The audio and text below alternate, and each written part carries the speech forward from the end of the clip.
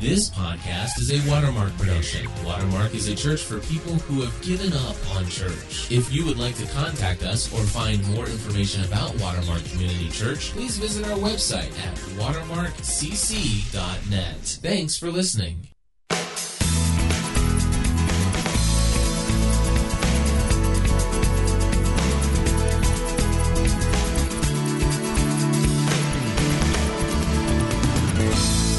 Hello, everyone, and welcome back to the Watermark Community Church podcast. The following message is part 4 of 4 in a series titled Desperate Households. The title of this particular message is Desperate to Survive the Kids and was delivered to the Watermark community on Sunday, May 27th, 2007. About a month ago, I was in a doctor's office waiting for an appointment, and it was one of those days where everything was running behind. It's driving you nuts because you got 10 million places to be, but there's nothing you can do about it. And so I'm like, well, I might as well find something to read while I'm here, okay?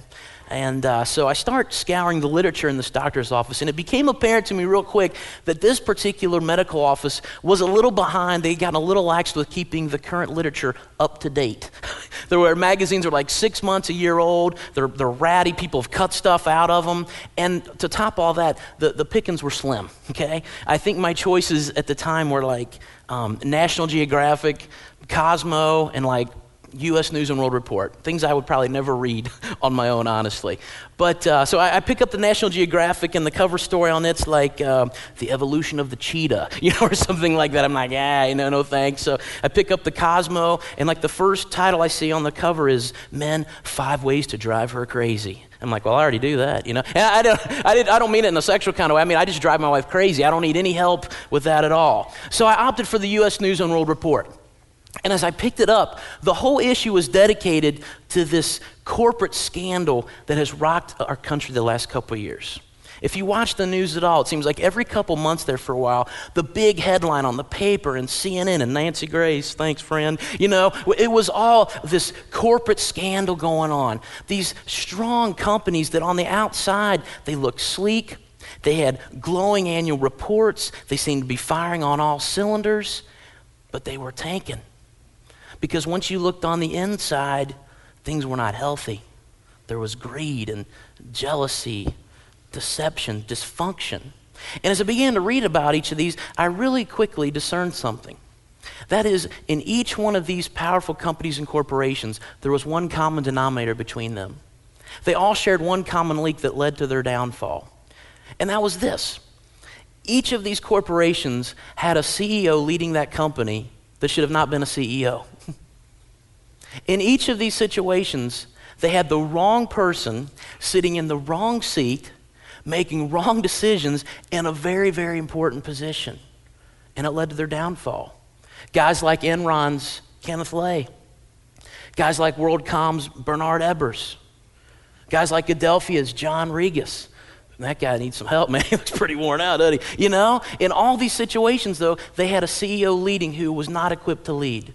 The wrong guy in the wrong seat, making wrong decisions in a very, very important position. And as I sat there reading it, I kind of felt that holier-than-thou vibe going on. Going, can you believe this, man? People's lives and jobs at stake, and the audacity and the lack of integrity. Well, all of a sudden, I began to realize, I need to shut my pie hole. Because there's a very similar scandal happening right underneath my nose and maybe yours. For me, it's a scandal that has to do with my family, okay? And involved in the scandal are 2 other CEOs, these guys, all right? Casey and Cameron, my kids, and the scandal's connected to them. Because at times, my wife and I are realizing, even at their early age, there's times in our marriage and our family that they're occupying the corner office. They're sitting in the big chair. And when they do, the results are disastrous for us. There's stress, there's confusion. It is dysfunctional because there's times when Tara and I have got the wrong guy sitting in the wrong seat making wrong decisions at a very, very important position. And I want to talk about that today because I believe there's maybe a chance that maybe it's happening in your family as well. Before I jump into that, I want to be very clear today and preface this with my wife and I are not experts on parenting whatsoever. So I'm not teaching here as an expert or say, look at us. Don't. You won't learn much. You might learn we don't want to do it that way. And the reason I'm teaching this message honestly is because we need to learn ourselves. My wife and I really struggle with this, and this is something we're having to work on right now in our family. The other thing I want to say is I know there's some of you that go, well, you don't have teenagers yet. You'll understand someday. This is all hoo-ha, Well, let me back to you a little bit, just say, I have for years worked in student ministry. I've counseled hundreds of families with parenting issues. And so I do bring some experience where I've been able to see some families struggle. And I'm going to simply, with God's word, just try to set that on the table today. And you can decide which of it you want to eat and which of it you want to leave in the sink. But I really think, like my family, sometimes our families are not being led by real leaders. Most families do not currently have the right CEO sitting in the corner office. And it's easy to take place.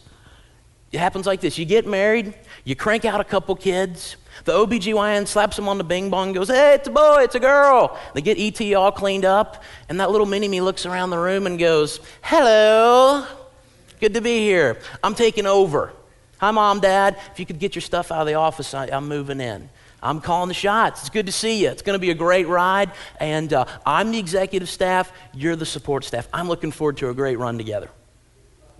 The weird thing is that most of the time, surprisingly and unbelievably, as parents, we go, okay, let me move my stuff, And I'm telling you, once their behind sits in that leather chair for the first time, and they feel the feel of that, and they're sitting in that corner office, once they start experiencing all the perks and the view, good luck getting control back.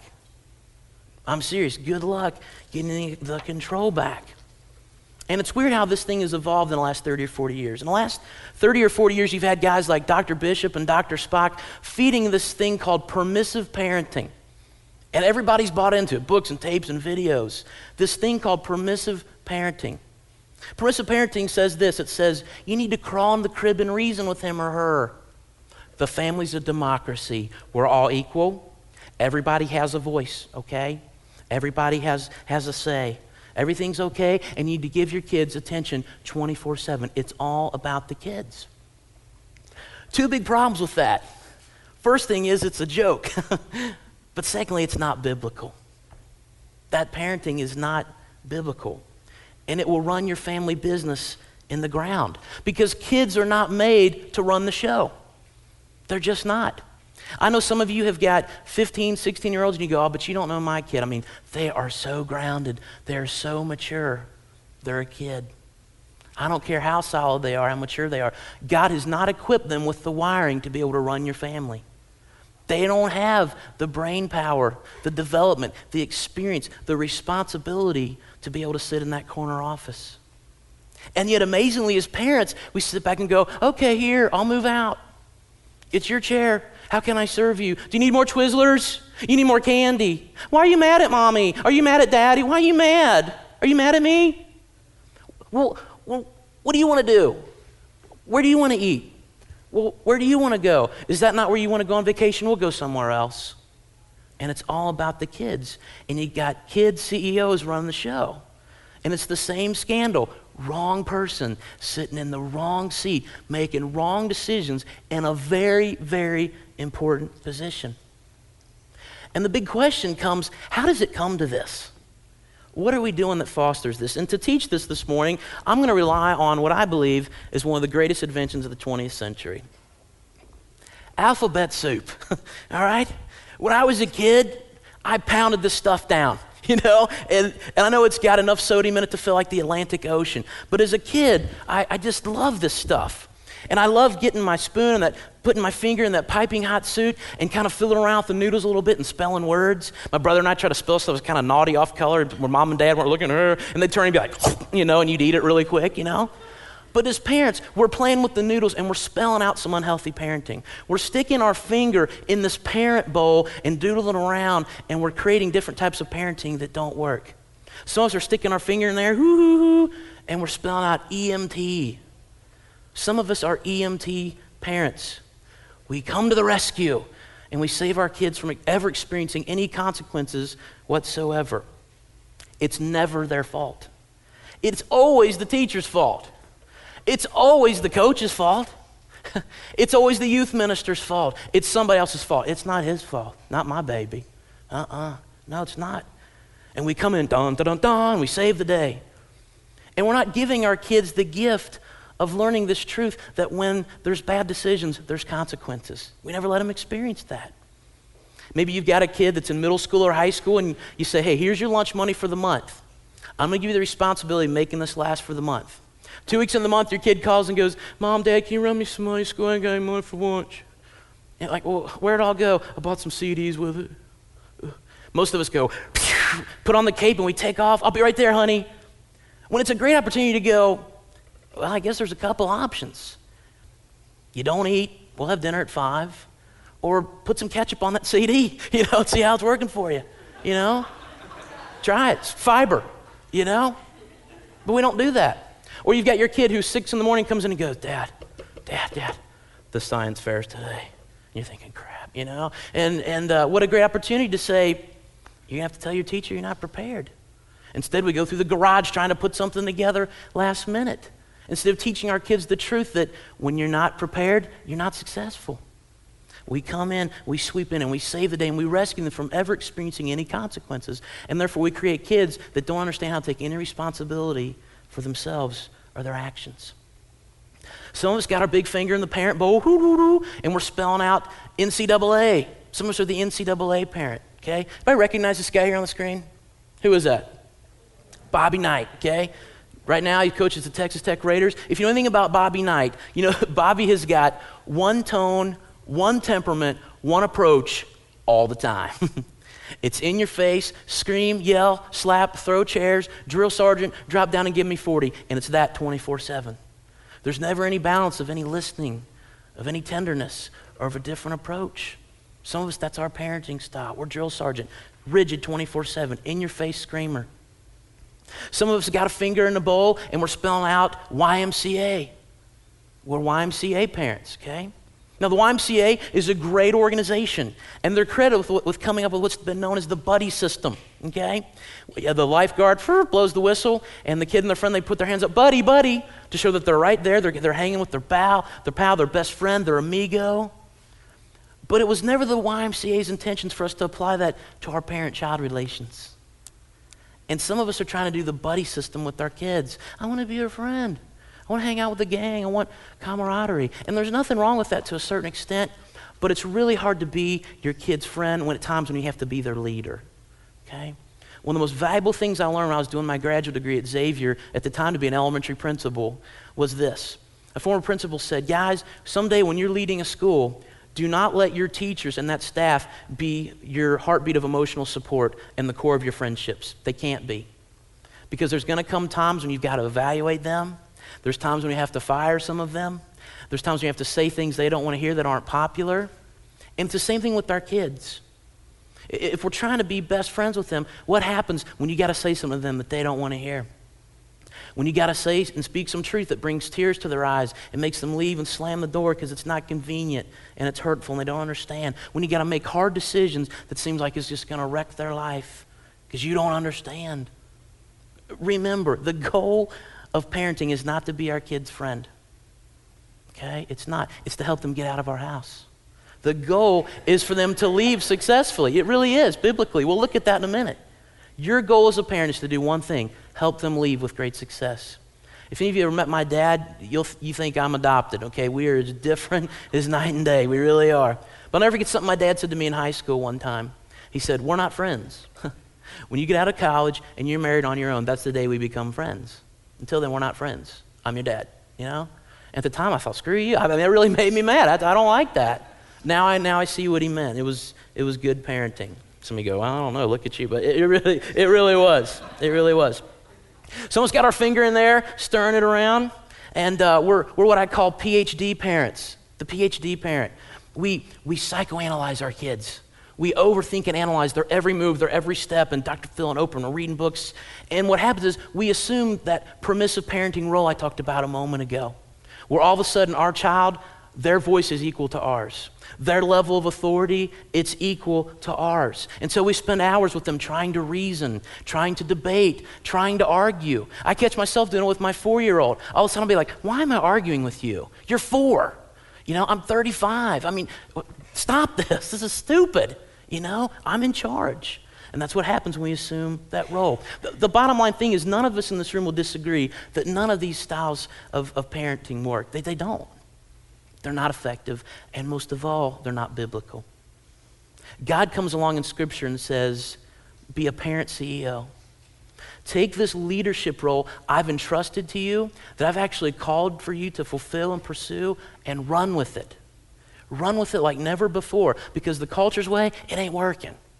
And God's like, no offense, your way sucks. It ain't working. God probably wouldn't say sucks, but it ain't working either. Take this and run with it, because I've given you a clear plan on how to do it.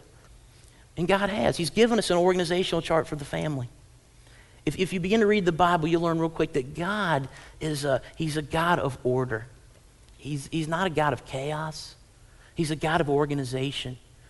Whether you're looking at his creation, whether you're reading about his chain of command, there's always a flow. There's always a clear plan and clear organization. And it's no different when it comes to the family. God has given us an organizational chart for the family. I want us to look at this, and please get this today, okay? This is God's chain of command for the family. That was his design that we've kind of gotten away from. In first place, who knew? It's God. It's his plan to be the ultimate CEO of our family. He is over us. He is guiding and shaping our decisions and our steps. Everything we do, it falls under his umbrella. He's the big dog, okay? It's affirmed in Ephesians 5:1. Look what it says. It says, be imitators of God, therefore, as dearly loved children. The Bible's being very clear. It's saying God is God. You're not. Okay, you're one of his kids. He's in control. He's ultimately running the show. Okay, God is the gold medalist here. All right. Coming in a close second, okay, and taking the silver is your marriage, the spouse. Some of us are going, are you serious? Yeah. And a close second to God is your marriage and your spouse. Look what Ephesians 5:25 says. It says, husbands, that's you and me, love your wives just as Christ loved the church and gave himself up for her. And so in God's org chart, we're seeing God, then we see marriage, your spouse, a second, and guess what comes in a distant third according to God? Your kids. Some are going, you gotta be kidding me. No, I'm not. God's design, your kids are third place. They go home with the bronze. Okay? Please don't miss that this morning. Look at Ephesians 6:1. It says, children, obey your parents in the Lord, for this is right. Some of you are going, that can't be. It says, for this is right. For this is right. It's right. And some of us, including your lead schmo here, we've gotten it all backwards. Tara and I, every day, got to go, uh-oh. Right now, it's going, Casey, God, marriage. And it's backwards. And the results are disastrous. It's like if you're trying to dance, and you do the steps all out of order, you're bumbling around, you're stepping on things, it's awkward. It don't work. I'm not itching. I'm just trying to dance sitting down, okay? I bathed this morning, I promise. Man, that guy needs some powder or something. No, I'm just trying to, without having to get out of my chair because I'm lazy. It's a mess, okay, is what I'm trying to say. Here's the deal. This is God's org chart for our family. And often in our family, we're getting this backwards, and we got kid CEOs leading the family. And so what I want to say to you is this. I know that some of you hear that right now, and you go, that's great and everything. Yeah, maybe you're right. The kids will run the show. They've been running a long time. We're not going to do the hard work at this point. We're just trying to survive them and get them out of here. But that's lazy. It's a cop-out. It really is. And it's not what God's called you to do. And so I want to, this morning, just lay out a challenge. It's your choice whether you're up to it or not. There's some things we can do if you got the wrong person sitting in the corner office right now. If your kid currently is the CEO of your family corporation, I want to give you some things to think about. The first thing is this, very plain and simple. Demote them. Today. Like immediately. Like this afternoon. Seriously, demote them. Do a hostile takeover. I didn't say fire them. I didn't say throw them out of the house. Don't talk to them for 2 weeks. Sit them down and explain to them biblically that God has called you to be the head of your family, not them. And expect conflict when you do that, okay? I want us to look at a lady named Lynette from Desperate Housewives who's trying to do this. It's messy, but let's check back in with her and her kids in the van, and let's at least look at her attempt to try to do this.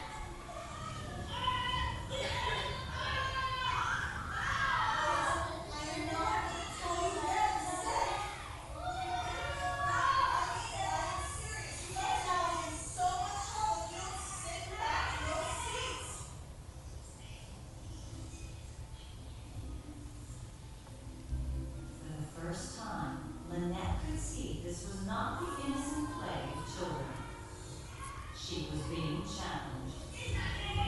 So she decided it was time to get creative.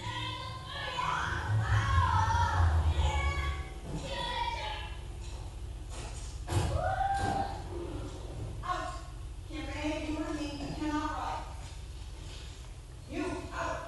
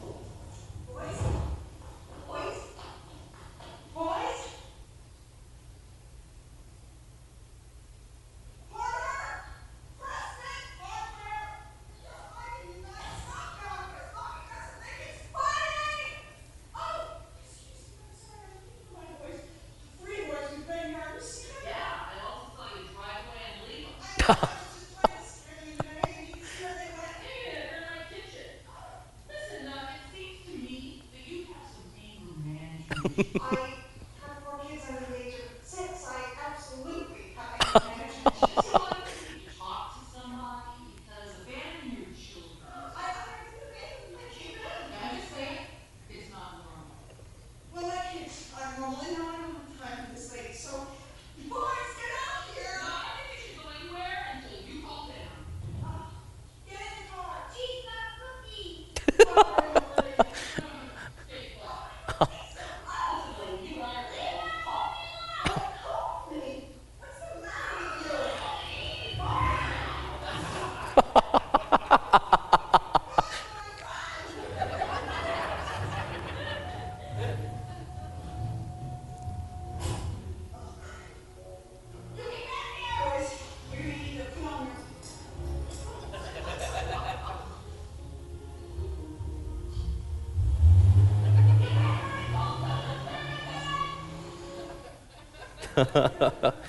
Now, maybe a little messy, okay? Maybe not the outcome that she had planned for, but she's trying.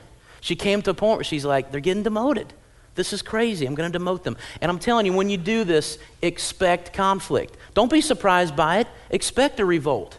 Expect some pushback, because their little hind end has got their own imprint by now in that leather chair. Some of them have been sitting in that corner office for some time, and they're not going to give it up without a fight. They're not going to. They like the warmth of the spotlight. They like running the show. But as a parent, God has said, you lead. It's your job. I've designed you to do this. Now some of you are like, that's awful, it's kind of harsh. I mean, that's really harsh. Those are my babies. No, it's good for your kids. It is. Remember, you are designed, you are wired to call the shots, not them. And I know as a parent, these things run through our mind like, yeah, but they need my attention 24/7. Here's what I want to ask this morning. Is it possible that our kids can get too much attention? Really? I mean, think about it like this. My boys need water to live, okay? Too much water, they will drown. They will. My kids need oxygen to breathe. Too much of them, it will smother them, okay? And my boys love and want attention 24/7. But Tara and I are learning too much of it is beginning to crank out spoiled, sassy, smart aleck, selfish, defiant at times kids, because 24/7 they've been living in the starring role and they're high maintenance. And so we need to demote them. We do. There's a great book by Jim Collins called Good to Great. I encourage you to read it. It's actually a book written about business. You'll find it in the business section at Barnes & Noble, Borders, wherever you are. But the principles of that book will transfer to all areas of your life. And it basically in the book, he profiles these companies that went from good to great. And he has a very insightful thought in the book I want you to hear. Here's what he says. Collins says this. He says, great companies get the right people on the bus. And not only do they get the right people on the bus, but they get the right people in the right seats on the bus. It's insightful. See, the problem with the family is we got the right people on the bus, but we got the wrong people in the wrong seats.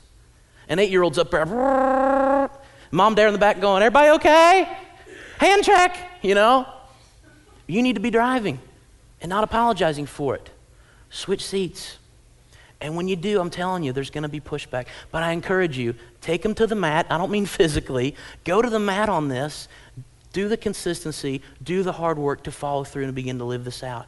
And you'll see blessings over time. You'll see change. When you're doing the 1, 2, 2.5, don't let me get the 3. 1, 2, you know, for God's sake, get the 3, you know, let there be consequences. Begin to do this and follow through on this thing. Okay? Demote your kids, not because you don't love them. We do this because we love our kids so much. Demote them today. Okay? Number 2, set their agenda. Okay? Remember, you're the leader. They're not the leader. Okay? You set the schedule, not your kids. Most of us as parents, we don't put our kids on our schedule. We wear ourselves out putting ourselves on their schedule. Okay? As the parent, you set the schedule, and you get your kids on your schedule. That's what leaders do. Leaders of corporations and businesses and organizations, they go, here's what we're doing. Here's where we're going. Get on the bus, okay? They don't sit down and go, let's get 400 people to all agree on this. You'll never do anything. No, they set the course. There's a place where the buck stops, and they go, here's where we're going. Get on and ride. As parents, we don't have to sit down and go, what's everybody think? Are you okay with this, Johnny? You seem mad. Is it bothering you? No, you set the schedule, okay? And to kids in this room, if you're a teenager, I know right now you hate me. I know you do. It's fine. You can slash my tire. I don't care, okay? But I want to challenge you as a teenager if you're in this room, okay? God has put your parent in authority over you. That's his call, not your mom and dad's, okay? And whether they're right or wrong at times, whether they get it right or not, God has placed them in a chain of command over you. And when you buck that, and when you get back in their face, when you're disobedient, you're not only being disobedient to your mom and dad, the bigger thing is you're being disobedient to God and his plan and his design. Parents, we've got to set the agenda. As I said before, God is a God of structure, and our kids need structure. For me, the season of life we're in with a 2- and 4-year-old, when I think about structure, I think about something like bedtime. Bedtime is a good night. It's craziness around our house. It's a huge thing when you got little kids. And we're learning our kids need structure. They need a set nighty-night time, even if it involves NyQuil on the pacifier. There needs to be a set nighty-night time when they get put down, okay? And here's the thing we're learning. You don't put your kids down when they're ready. You put them down when you're ready, okay? Kids don't know when they're ready, okay? Because you put your kids down not only for their benefit, you put them down at night also for your benefit. Okay? First of all, it's for their benefit. Study after study shows us that kids are walking around today in this comatose state. Some kids, they need 11, 12 hours of sleep at night. They're going to bed at 11, get up at 6. We're running them all over God's creation throughout the day, and they're walking around like zombies. It affects their learning, their brain development, their relational abilities. They're irritable because they're just tired. They're slap worn out, and they need rest. On the other hand, you put them down for your benefit. You and your spouse need time to connect. Tara and I were getting this pattern where it went later and later, and we wouldn't sit down for the first time till like 9:30 at night. By then we're like, watching Idol or whatever, just 3 sheets to the wind, see you in the morning, I encourage you, figure out what type of time you and your spouse need to connect at night, and then let that drive your bedtime for your kids. Now, let me deal with the white elephant here. There's those of you going, yeah, that's great, Chad. That really works with a 16-year-old. Go to bed at 7:45. They ain't going to work. Okay, I know. But here's something you could do. What if you go to your teenager and say, hey, 9:30, you need to be in your room, dude. You don't have to go to bed, but you need to go there and start chilling out. You can listen to your iPod. You can get online. You can call your friend on the phone. I don't care. Don't come downstairs. You're in your room for the night. Your mom and I are connecting, and that's your time to be up there and start getting quiet, okay? You can do that. You have the right to do that. What I'm saying is we've got to set the agenda with things like curfew and discipline and expectations, which all could be sermons in and of themselves today. I don't have time to go there. But what I'm trying to say is kids are screaming at us for guidelines and guardrails. They want both. They want guidelines. They want guardrails. They want to know, Dad, where's the line? They want boundaries. They want to know. And you have the right to do it because you're their landlord. They live with you rent-free. You can evict them if you want. In the words of Bill Cosby, I brought you into this world, I can take you out. You know, he's given you that authority. And they're going to buck it. They will. They're going to constantly see if you'll move that line. Great story, great lesson here I heard a while back. There was, this mom had a 16-year-old son in her face in the kitchen one night. Can I go to this movie? She's like, it's R-rated. I've told you no R-rated movies. Mom, please, there's just a little bit of violence and nudity. No, you're not going. Just wouldn't stop. And finally she goes, all right, you can go. Just tired of fighting with you. She goes, however, before you leave, you're going to help me finish making these brownies. He's like, okay, you know. So they're sitting there talking. He's like, well, can I lick the bowl? And she's like, yeah, absolutely. So she's mixing up stuff, and she says, hey, I need you to do me a favor. Go out in the yard and get me a big dog turd out of the yard. Bring it in on a spoon. Okay, give me a big piece of poo from the yard, okay? So he goes out and he brings in this piece of dog poo on a spoon. He's holding it out here, and he's like, oh, this is sick. She's like, that's way too big. She takes a steak knife, cuts off just a little part of it, puts it in the bowl, starts mixing around, getting all the chunks down in there. And she goes, hey, you want to lick the bowl? He's like, there's poo in there. She goes, it's just a little bit. Okay? All right? She wasn't going to let him move the lines. We let our kids move the line. Well, they were frustrated. They didn't like it. They got mad. She cried. No, you set the agenda for your kids. Thirdly, limit company perks. And this is where the room's going to get really quiet. I know it. This will not be a popular point here. I'm used to it. Okay, limit company perks. I guarantee when your kids came into the world, ever since that day, you've been saying the same thing my wife and I have been saying over and over again. I just want the best for my kids. I just want the best for my family. And you should say that. That's a noble thing as a parent. That means you're a healthy parent to have that desire for your kids and for your family. My question is, though, what is the best? What really is that? And for those of us in the room who are true Christ followers, I hope the answer would be this. That would be the best is to give our child every opportunity to receive Christ in their life. To give them every opportunity to see Jesus fully formed in them as they grow and develop. So that they'll live and they'll grow into adulthood following God, serving Him driving every facet of their life. To get to a place of integrity where you go, you know what? I'm not all wigged out about my kid's ACT score. They only got a 27, take it again. I'm not freaked out about their college choice and their career. You know what I want? I want to be able to say that whatever they do it for God. I don't really care what it is. Do they do it for God? And is their life this attractive thing that just draws people to God through their love and the way they mirror Christ? That's really all I want for them. To get to a place to be able to say that. Many of us go, preach it, brother, amen, yes. And we believe that stuff in theory, but we don't believe it in practice. We don't. And it's because we got these things hanging over us called ECAs, extracurricular activities. They're everywhere. Cheerleading, dance, softball, baseball, soccer, ponyback riding, karate, kung fu, whatever. I mean, just the list goes on and on and on. And I'll be the first to say, I love extracurricular activities. They're important. I love sports and band and all that stuff. The challenge becomes this. The challenge begins when the good begins to overshadow the great. When the good begins to trump what's great. When the good becomes the enemy of what's best. That's when it becomes really dangerous. And it begins to encroach on our spiritual development of our families and of our kids.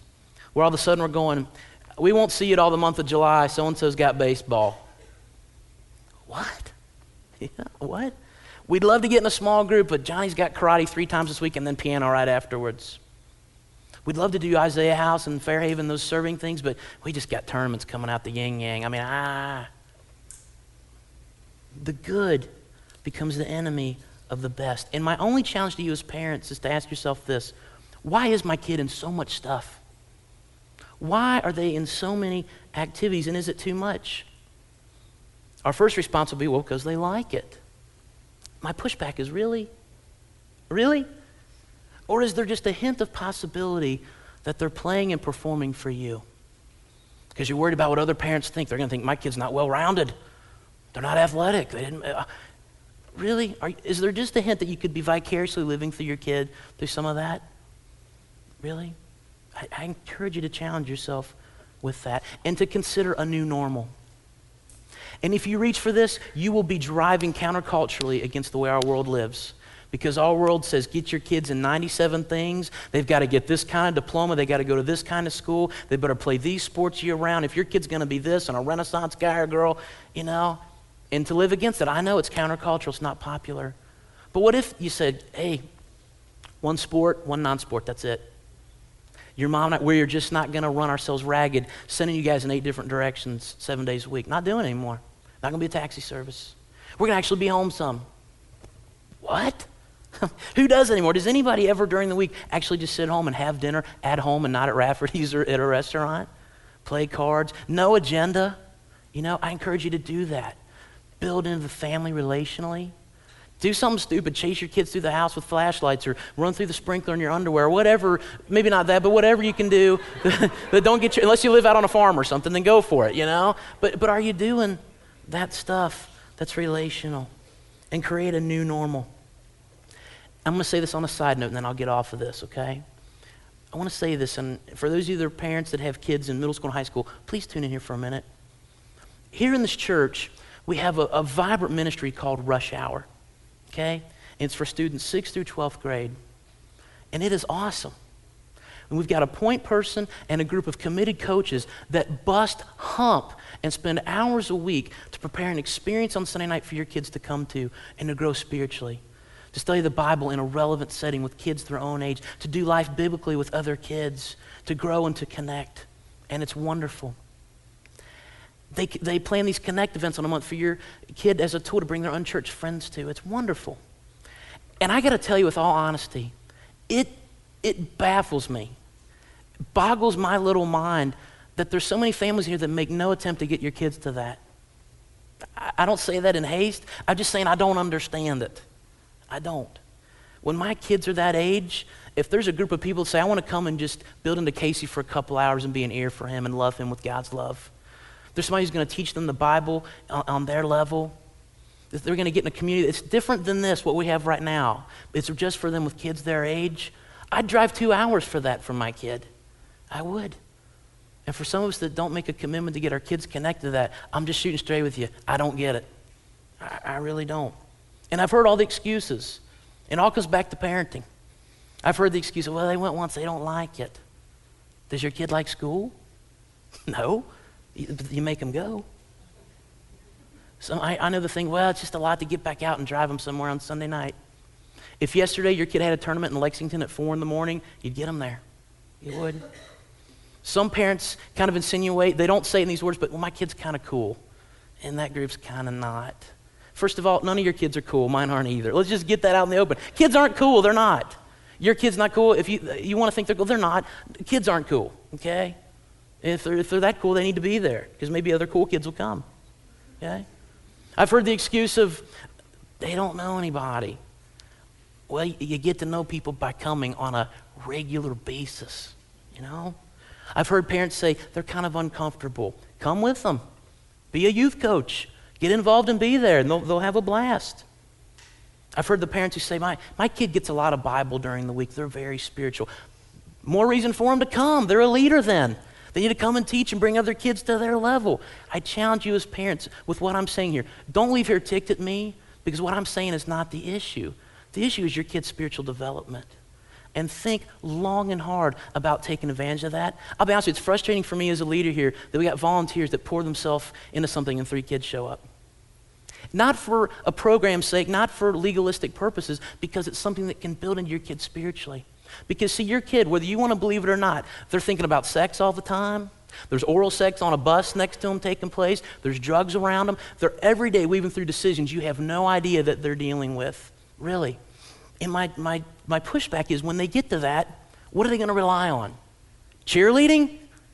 What do I do? 1, 2, 3, yeah! You know, football, hut on ones, yeah. No, all good things, but they're not going to get your kid to where they need to be. The only thing that will prepare them for the right future is the foundation with Jesus Christ. And all I'm saying is you got a group of people here that want to be this great vitamin for your child. And I encourage you, take advantage of it. I'll shut my mouth now and move on. Lastly, we got to nurture client relations. We got to nurture client relations. Some of you are in a business where you have clients that you have to wine and dine and spend money on and take care of. And we've got to do that same thing with our spouse. We got to nurture client relations with our spouse. You need to date your mate. You do. And make it a goal once a week. Some of you are going, yeah, all right, whatever. No, I'm serious. My wife and I are trying to do more and more of this. Make that a goal. It can't always happen, but if you can do that once a week, do it. Some of you guys, It makes great sense for a host of reasons. It makes great economic sense, first of all. You say, that's a lot of money to go out on a big date once a week. It's a lot cheaper than what attorneys cost, and child support. Really, it is. It's cheaper. It makes great spiritual sense because when you enter into a marriage, you're entering into what the Bible calls a covenant. And a covenant biblically is like commitment on steroids. It really is. And it's an awesome opportunity to model to a lost world that changes spouses like underwear to say, this can actually work. When God's involved, he's driving this thing. It can last and it can thrive. It makes great relational sense. What a great thing to model to your kids, that mom and dad love each other so much, they want to go out on a date, even after 10 or 12 years of marriage. It's great. Think about what that does for your kids to see that. And I know I have young kids, I hear all the thing, well, my kids, we try to do that. We get a sitter, they just cry when we leave. Okay. My wife and I went out Friday night. Cameron, our youngest, his lip was like out to here. Okay, it really was, But we've learned that about 3 minutes before even down the street, he's fine. He's fine. Okay? And when you'll do that stuff, it teaches your kids some great things. It teaches them independence. It teaches them responsibility. It teaches them that mom and dad's marriage is the most important thing. It teaches them security, that mom and dad will come back. They're going to come back. It teaches them some great things. I always get tickled when I hear some of our nursery workers talk about different things here, and I see some of them in the hallway, and I'm there too. When I dropped Cameron off this morning, he wailed.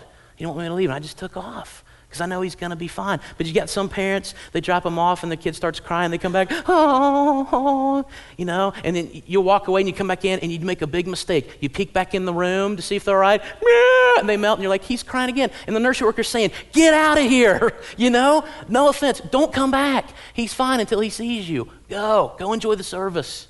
But we come back and we're like, what's wrong? I got gummy bears. You want animal crackers? Come here. And we're out in the hallway and we're coloring pictures, cheers, missing the whole service. And we do that hundreds of times. What we're saying to our kid is, I'm your gopher. What do you need? I'm here to serve you. How can I wait on you? And we let them run the show. Bottom line, what I'm trying to say, guys, is this. And I feel the intensity in the room right now, and I'm glad it's there. It should be. Because there's an urgency about this. My challenge is for me and for you, because we're doing this right now in our family, take a hard look at your family org chart. Because Tara and I have, and biblically, it's not aligned with the Bible right now. My wife and I, last 6 months, Casey, our oldest one's been in the CEO chair. He has. And we're wondering why we're so stressed and things aren't going the way we think it should be. We got the wrong guy in the wrong chair. And I just challenge you today to say, God, with your grace and by your power, help me to go home today and switch seats. Help me to reach for your model that the Bible says is what will cause this thing to be successful. Look at this great verse with me from Proverbs 22:6. It says, train up a child in the way he should go. Even when he is old, he will not depart from it. That's what this is all about. The future begins now. So we don't get to 17, 18, 21 and go, what happened? It starts right now. Right now. I had a great tender moment with Casey, my son, a few weeks ago. We were laying in bed together talking. I just out of the blue said, hey, dude, I said, what do you think you want to be when you grow up? And he goes, I want to do what you do. And I was like, cool, you want to be a pastor? He goes, no, I want to be a daddy. I want to be a daddy. And I said, well, why do you want to be a daddy? He said, well, because daddies love mommies, daddies love Jesus, and daddies love me and Cameron. And I sat there after collecting myself, and I thought, man, he is on the right track. Way to go, dude.